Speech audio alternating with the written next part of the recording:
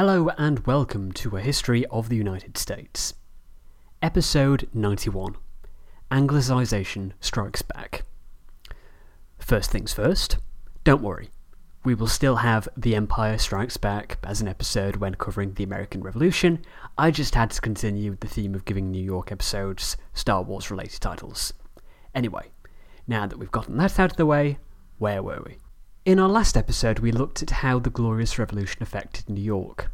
As the colony, well, specifically New York City and eastern Long Island, broke out in revolt under Jacob Leisler, and how, back in England, the new royals of William and Mary had more pressing issues, so were forced to acquiesce to the situation. So, let's get into what Leisler's government did. The first thing he needed to do was call an election, and he did it in a rather strange way. He sent out this message on February the 20th, 1690. Elect and make choice of 2 proper and fit persons to repair forthwith to this city, empowering them as your representatives to consult, debate, and conclude all such matters and things as shall be thought necessary for the supply of this government in this present conjuncture, of which you are not to fail, as you will answer the same at your peril. End quote. Yep, that's real. He actually said that. Perhaps, unsurprisingly, this request resulted in absolutely no response whatsoever from anyone. Leisler then made a second, less threatening request in April, which resulted in an actual assembly. The assembly had 2 main goals. It needed to fund itself, remember the financial crisis that caused this mess in the first place, and it wanted to lessen the economic burdens and inequality within the colony. To address this, a new tax was raised, but the old monopoly on the baking of bread was broken. The assembly reconvened in September, where it sought to increase the size of its control by introducing more tax officers, and taking issue with those who didn't fully support Leisler's government. This brings us to Albany. The foundation of Leisler's support was from the older Dutch elements of the colony, so you would have expected that Albany would have been completely behind him. It was the single largest Dutch community in New York, and Albany had intensely disliked Andros and the Dominion of New England. However, it wasn't meant to be. The leading figures of Albany were concerned by Leisler, in particular his hot-headedness. Evidence A. You are not to fail, as you will answer the same at your peril. They were all for taking back control, didn't want to have any gains crushed when England was less focused on France because Leisler had taken things too far. They were also concerned about how he might act with the Iroquois. The relationship with the Iroquois was perhaps the single most important job the governor of New York had to manage. It was vital towards both the security of the colony and, indeed, all the other English colonies in the region, as well as the critical balance of power with France in the North American continent. The first town that would be in the firing line if the relationship deteriorated was Albany, and they were not willing to trust Leisler with this. In addition, there were more selfish reasons. One of Leisler's earliest moves was breaking the monopoly on baking bread, and the Albanians were worried about what he might do to their fur monopoly. Podcast footnote. This isn't something I've ever put any thought into before, but I find it very interesting that someone from Albany is called an Albanian, which is very easy to confuse with an Albanian from Albania. When I was doing my research to make sure I was getting this right, I found out that an Albanian can also be from Scotland, based on the Gaelic Alba, which is the native name for Scotland. This Alba is the origin of the word Albion, which is an older term for Great Britain. It doesn't get used much at the moment, but the main usage is probably BBC Alba, which is the BBC's Scotch Gaelic language channel. While Scotland became the more famous name of the kingdom, Alba would sometimes be rendered as the Duchy of Albany, which the Duke of Albany therefore was a title reserved for younger sons of the Scottish and later British royal family. Kings Charles I and James II were both Dukes of Albany. This is the reason for the city in New York being named Albany. It was, after all, in New York, the dominion of James, the Duke of York, and the Duke of Albany. But that is quite enough etymology for one day. End podcast footnote. Because of all these reasons, fear of Leisler's rashness and economic concerns over the fur monopoly, the citizens of Albany called their own convention and decided to go it alone until they heard further instructions from England. In November 1689, the Leislerians sent a militia unit to Albany demanding the town surrender. When it didn't, the Leislerians got spooked and returned to New York City, having wasted 8 days. Following more unrest from French and Indian invaders, Leisler decided that Albany could not be left independent. He feared the French taking advantage of English divisions, as without support from the rest of the colony, Albany didn't stand a chance. Albany was spooked enough by this that after a gentler approach, that it was willing to make concessions and rejoin the fold. Leisler then spent much of 1690 meeting with the other colonies, Massachusetts, Plymouth and Connecticut, to come up with a plan to deal with the French menace. Domestically, Leisler proved an able administrator, managing the colony well throughout 1690. However, his downfall was already in the works, but not from Montreal or even Paris. His downfall was to come from London. Cue menacing sound effects. Throughout 1689, William and Mary had more pressing concerns than New York's governor, but by 1690 they managed to appoint Henry Sloughter. However, as we've seen at length, it took a long time for governors to arrive once they had been appointed, which is why Sloughter didn't arrive until the evening of March 19th, 1691. Sloughter arrived in New York City, announced his commission, and then ordered Leisler to surrender the fort. Leisler refused 3 times, saying that it went against military protocol to surrender a fort after dark. He instead handed it over the next morning, and was immediately charged with treason and murder.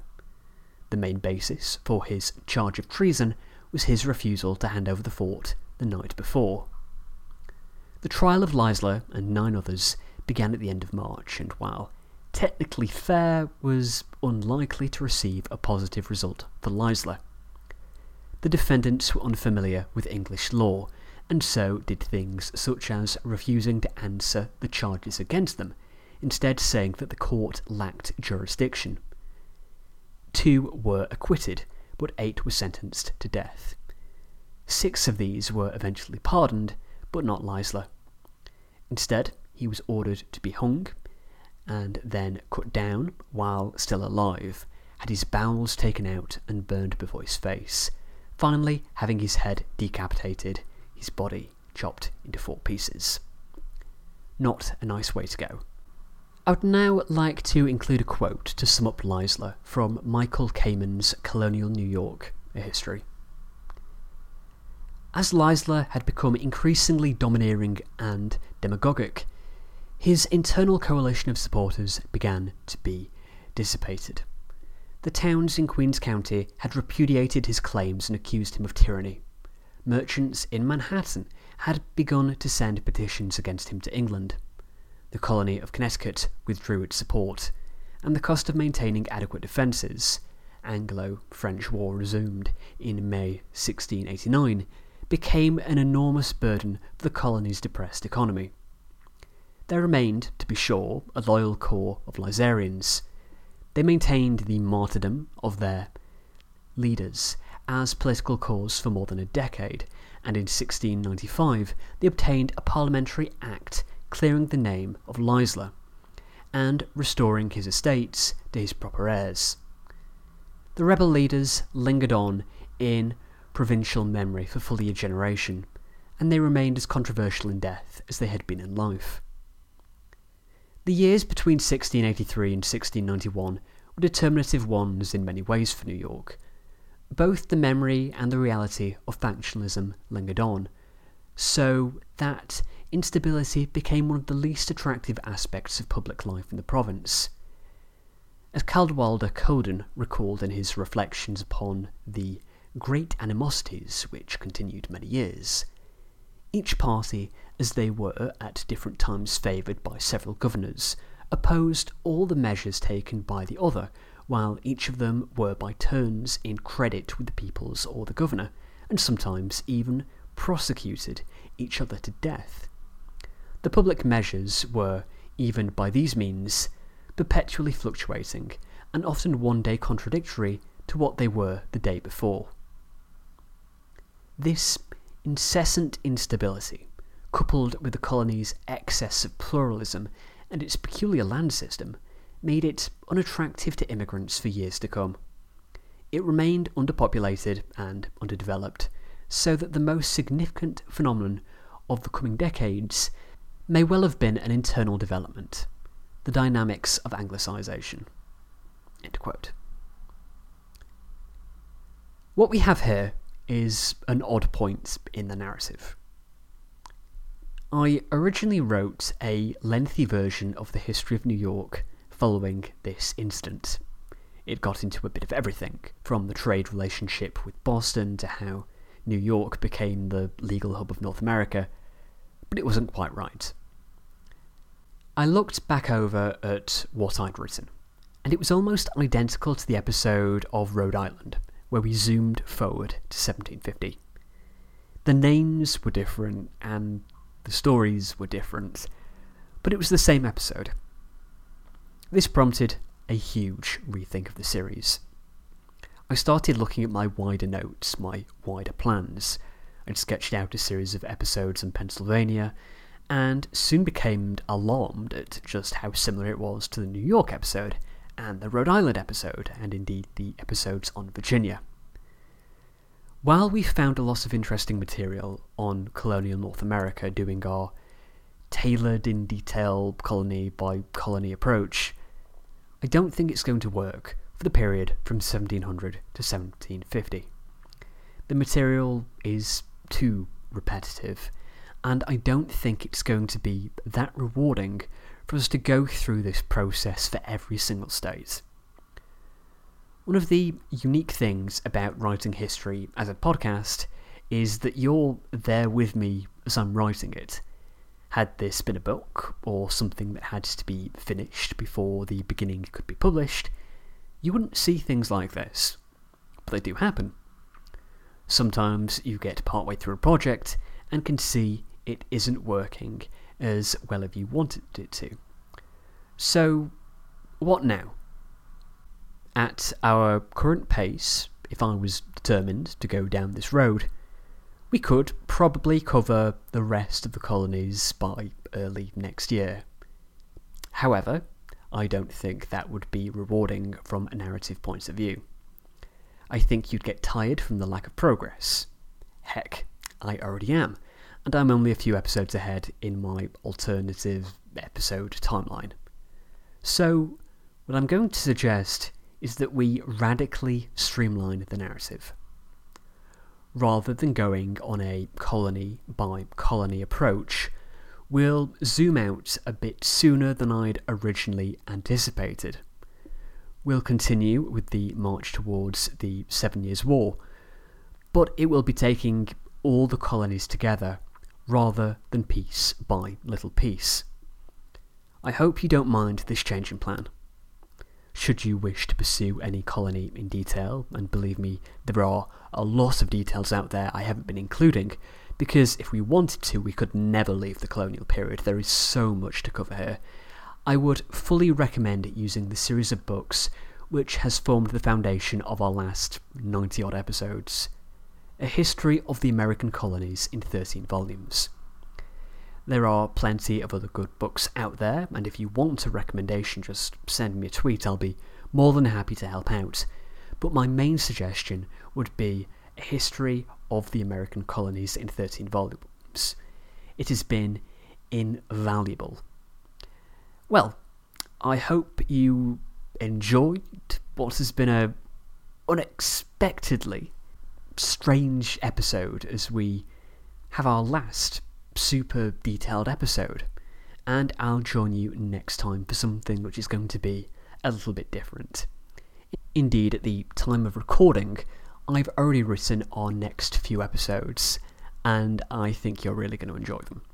So, thanks for listening, and I'll see you soon.